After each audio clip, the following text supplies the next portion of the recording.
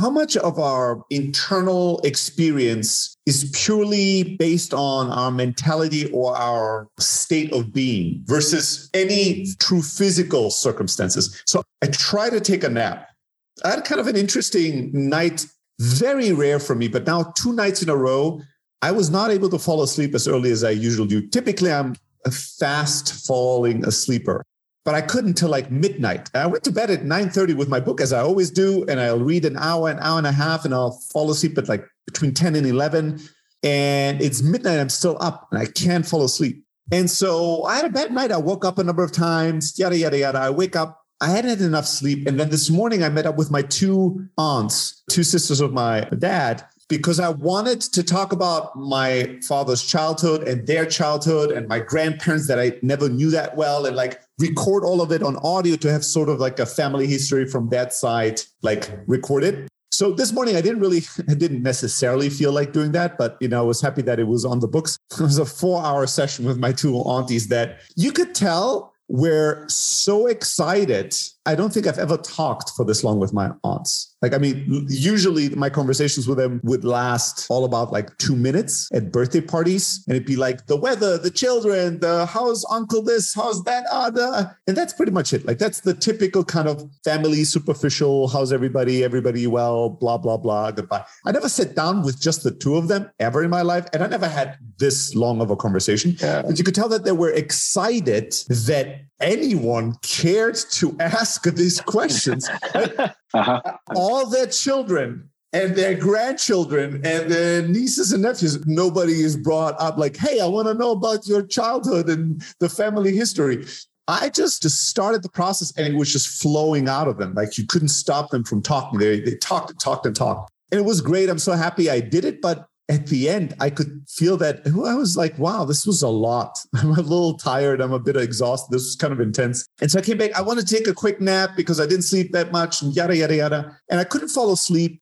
Do you know when you successfully have a power nap that's too long, where you fall asleep for an hour or 2, and you wake up and you're in a terrible mood and it's just shit, just physical, emotional pain. Like it's just a terrible state to be in. I'm sort of in that state right now, although I did not fall asleep, but I tried for like maybe 40 minutes. And so typically a couple of years ago, I would just say, yeah, whatever. Like I didn't sleep well. And so I'm grumpy right now, or I'm like a little groggy, or I try to take a power nap and now I'm sort of in a shitty mood. And it would all be explained away neatly and packaged. Oh, it was this thing that I attempted that put me in a physically bad state. Cause and effect, kind of pretty straightforward. But today, I don't quite believe in that model anymore, right? Because one thing that I realized is that when your heart space, soul space, mind space, whatever you want, when your internal space is in order, you can shake up the external world quite heavily and you can still feel okay. I mean, you might feel exhausted or tired or in pain, but you're not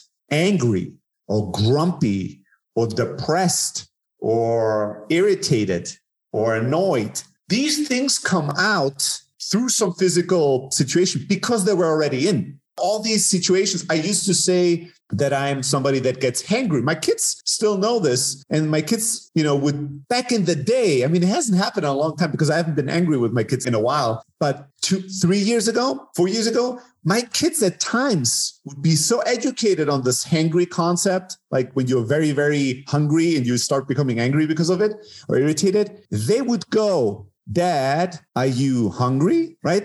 They would pick up on my state and be like, I wonder if he's hungry. Maybe we just need to would you like a... Do you need a banana? Dad, eat this banana before we talk about this question to buy me this toy. Yeah, eat this banana, Dad. My oldest sometimes, would be really irritated. And then he would go, Dad, I think I'm hungry. Or Dad, I think I'm really tired. And that's why I'm angry right now or something. So being very tired or being very hungry would make me irritated. Sometimes them as well. I mean, children go through this definitely. And then I realized that when I was in a good internal space, I could be very, very, very, very hungry.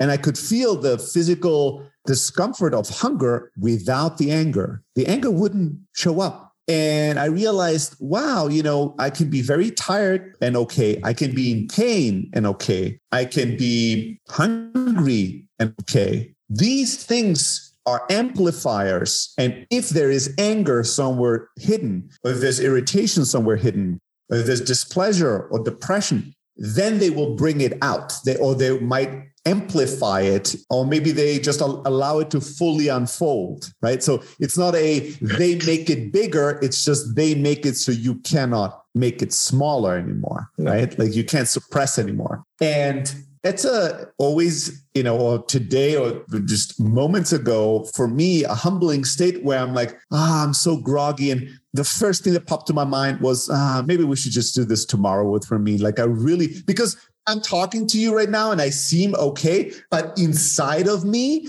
there's an orchestra of bleeding animals playing the violin in a painful manner. Like I don't feel good inside. Like there's nothing inside of me that's feeling good right now. I feel really terrible inside. And it's always humbling to go, well, it's not because of the nap. It's because of something else. And it's also not because something caused this. It is because it was already there. So what is it? Yeah. This is the truth. It's not that what I was doing before is the truth and this is some distortion of who I am. This is who I am, maybe who I was hours before, days before. And it's just now a moment where I can't hold it in and it just comes all out, flats all out of me. And oftentimes like this, whatever it is that is within, right, is also the thing that's causing the thing that we then say, oh, that's why, right? So for example, if we can't sleep, it's because all of these things that are going on inside, but we haven't really cleared, and it's disturbing our sleep. And then we're like, oh yeah, because I couldn't sleep. Now I'm like this.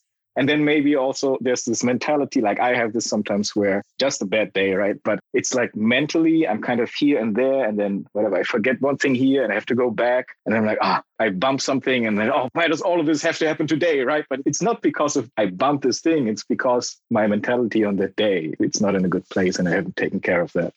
So much of life seems to boil down to how much truth can you fully accept in this very moment, right? How much can you completely embrace who you are fully? This is the hardest practices. One of the hardest questions life asks of us every day is how much of who you are in this very moment can you fully see and accept? Now, once you accept it, it doesn't mean that you have to keep it that way forever. It might change, it might transform, but the first step is if you can't accept, you're already lost. You're already in the distortion game. You're already in the not fully understanding game, right? You're in the, I don't want this, or this isn't this way, or let me distract myself. And this is particularly difficult, when you are maybe falsely on the mental track of believing that, there's a list of things you should not be feeling anymore. Or you should not be going through anymore. Things are so great. Things are so, I've just, whatever. I just went through this coaching program or this ayahuasca retreat. And now somebody cut me off on the street with a car and I'm really angry. And maybe saying, now I can start seeing how incredibly angry I've always been is harder to do than to think, living in a city full of cars and in a culture like this country, how could if it weren't for idiots like this, everyone. Yeah, exactly. Then I'd be happy. I had this actually today as I was driving one of my aunties back to her home. I was chatting with her and then I look at the rear view mirror and I see the guy behind me angrily waving his hands and waving at me because I was driving slightly too slow. My aunt is in her 70s, this an old lady. And so I'm talking to her and I'm driving slightly too slow for the street. And the guy behind me is losing his mind. Right? He's going very angry. And it took me a while to notice. And then when I see it, I adjusted. I'm like, I have to drive, a little bit faster. And I could see the committee within me and all the different parts of me having very different reactions on how to react to this. right? And, it's so funny, but Germans are much angrier drivers than Americans, for instance, which you would never think. Also much more aggressive drivers. And so maybe this, I don't know what it is, but they're really I actually have a theory. But maybe for another time. Maybe for another time. So the last couple of weeks, I've constantly had a little bit of some driving aggression or irritation towards me experience. And historically, I would respond to that with some aggression of my own. I'm not really an aggressive driver. I'm really relaxed, but the aggression from my side would be against my childhood Germany, like the suppressive Germany. And it'd be just like either an asshole or I would just think terrible things about these people and their lives. And what kind of a person do you have to be? I would have to put myself above these people. I'm like, what kind of a life do you have to live to lose your, I would make them in my mind, just destroy them with words. But this morning, as I was driving, this guy is losing his mind. There's one voice that was voting, just drive even slower. Let this guy fuck himself. If if that guy is this angry, let's see if we could get him even angrier. That voice. Let's see if we can ruin his whole weekend. Fuck this guy. Like he doesn't like this. Let's show him more of it. And there was this other side of me that just went, that makes no sense because I'm really not angry at this guy. Like, it doesn't matter for me to now make it my job to ruin his day. Like, what is this? As long as he cannot, like, the thing is, like, I would want to ruin this, or I would allow that part of me that wants to ruin his day is that part feels attacked and wants to protect, right? Is afraid of that attack as well, is afraid that attack can hurt us. Like, if we believe that we're idiots and then, that will hurt, that will feel bad, right? If this person is aggressive and we adjust to their aggression, then we've submitted and this person is dominating us. So that part of me is afraid of these things. And so it wants to attack. And there's a variety of flavors to that. But when there's nothing to be afraid, when that guy has nothing to do with me and nothing he could say or do affects me, except if he like drove into my car or something. But if he's screaming or, bumping his horns or something, that has nothing to do with me. Like, I don't have to change my state or get involved in this game. Then it doesn't really matter what he's doing. I'm just going to do what I'm doing. And in this case, driving like slightly faster was not painful to me. I'm like, oh, I'll drive a little faster so this guy is having a happier day because it doesn't matter to me. Like, it's not something that causes me any problems. But, I had this 2 weeks ago. There's this lady in the car and she's losing her mind. And with her was a bit of a douche. I did a little bit more of it was not slow driving. It was something else in an impasse and who would drive first and whatever. And she was so out of her mind that I was just like, my most arrogant self had just made it even more painful for her. And then minutes later, as I was driving, I was thinking, what did I just do there? Yeah. Why did I do this? Because there's a part of me that wants to convince me that she's the crazy person. How ready was I to join that insanity? To participate in that? So I'm like, and who knows what kind of, like, I don't know what kind of battles this person is fighting. And if I'm so much better and I'm in such a great space and I'm so above this, why didn't I have any kindness inside of me? Why didn't I have any niceness to? Can you imagine like Buddha driving a car and then playing that game with someone? Just going all nuts. So it keeps coming back to this. There is no, I didn't sleep well. I had too much of this or too little of that. Oh, it's because of the pandemic, or it's because of the economy, or it's because of course, the situation that will bring out the worst of us. But that expression is actually quite illuminating. Like, it brought out the worst in me. It doesn't say it created the worst in me, right? Yeah. We don't say, this created the worst in me, or this implemented the worst in me, or this turned me into something I'm not. No, we say it brought out. It brought out the worst that was inside of me already. Right? That's it. How inconvenient, but it was already there. If it's coming out, it was there already. So the tricky part is always, it's a combination of things. Number one, we need the courage to ask, what is the truth right now? Like, I feel terrible. Where's this coming from? Like, where's this truly coming from? How has it been felt, maybe in a subdued way before? When have I felt this before recently? that takes courage to ask that question because you don't know what the answer will be.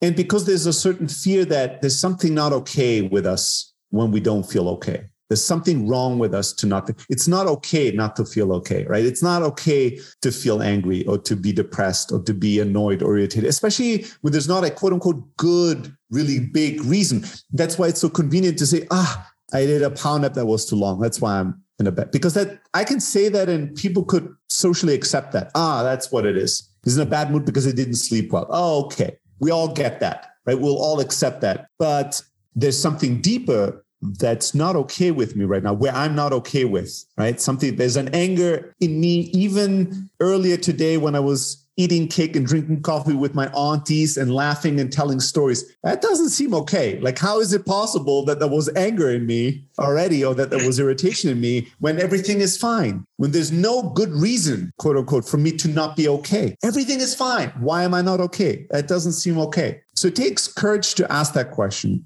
It takes patience, real patience. And that's really one of the biggest ingredients to inner work, or at least it's one of the most challenging ingredients to the inner work that I've been doing, is that inner work, it doesn't matter if it's mental, emotional, physical, or spiritual. I find that the number one ingredient you need for realization, for recognition, for transformation is patience. Patience is another form of love. It's like allowing the highest level of life energy we have, which is time, saying through your heart, through your action, through your emotions, in this example, let's take my grogginess. This grogginess deserves all the time, all my time. I'll sit here and sit with it. And I am not in a rush, which I usually am in these situations, right? I'm in a rush to get to an answer. I'm like, okay, maybe this was there before. What could it be? What could it be? Let's get to it. Let's get to it quick so we can get over it quick.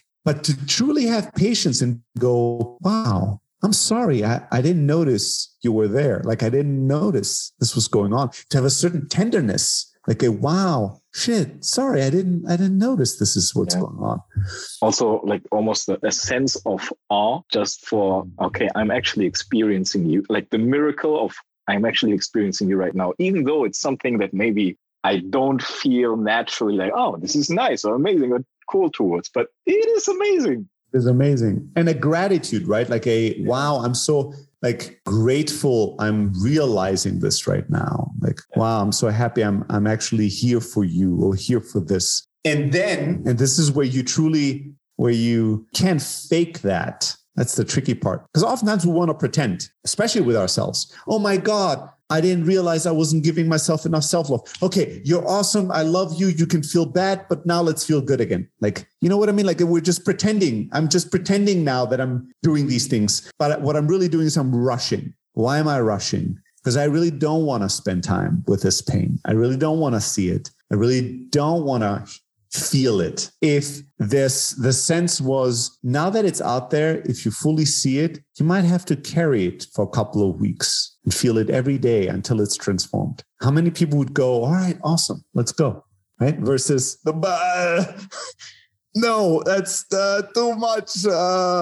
Maybe 5 minutes, but then let's put on some funny music and change the mood, right? Change the state. And so this patience is really kind of a powerful, that's why, whatever the saying is, where it's like, when you want to see what somebody truly values, see what they spent their time on. Not what they tell you they value, but what they give their time. Like, what do they spend their time on? That's what they truly value, not what they say they value, right? And in this sense, when we have patience for something, not just for our emotions, this could be for our children, this could be for our friends, this could be for ourselves, for whatever, but patience is a sort of true love. Like, that's how you vote, with your time, how important something truly is for you. And if it's important enough that you go, this is worth all the time in the world for me. I am in no rush. If it happens quickly, it happens quickly. If it takes time, it takes time. It's not a consideration. We're not on a clock, right? It's not like you come into my office and I have 60 minutes to be compassionate with you. And then, you have to and leave. And then we're on to the next thing. Yeah. We're on to the next thing. We're not on a clock. As little or as much time as it takes. That sort of attitude in those situations, that itself transforms everything, usually. Because when you are ready for it, things will unfold fairly quickly.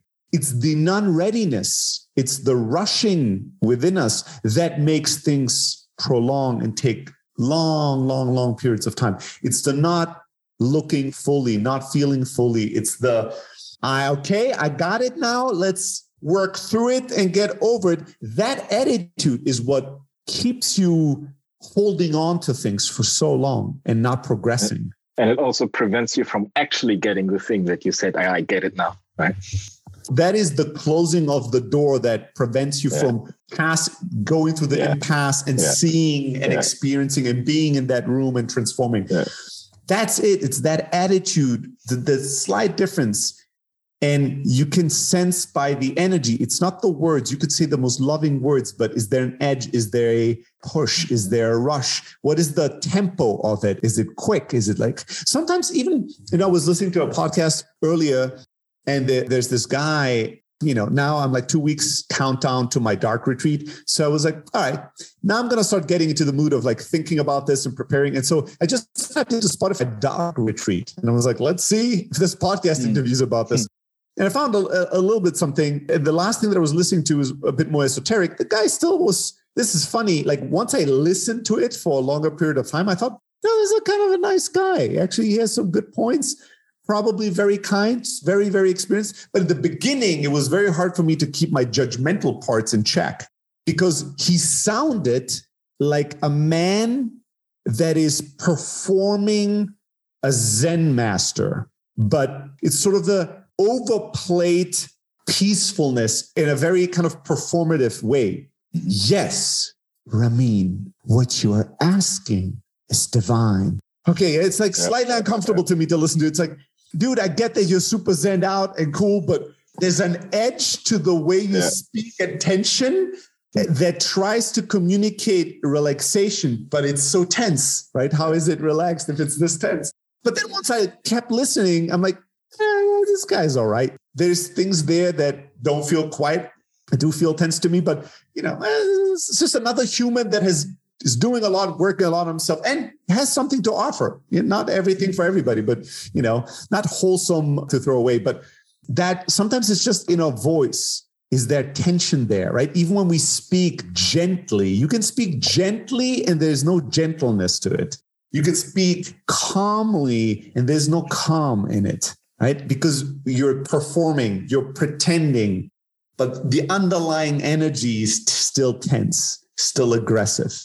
It's like these smiling hippies that will say, well, I don't think it's a good idea, Jonathan, to hit your little brother. You should be more peaceful. And it's like there's so much repressed aggression in those parents, but they think they're displaying kindness and calm because the words are very calm and kind, but actually it's so repressed.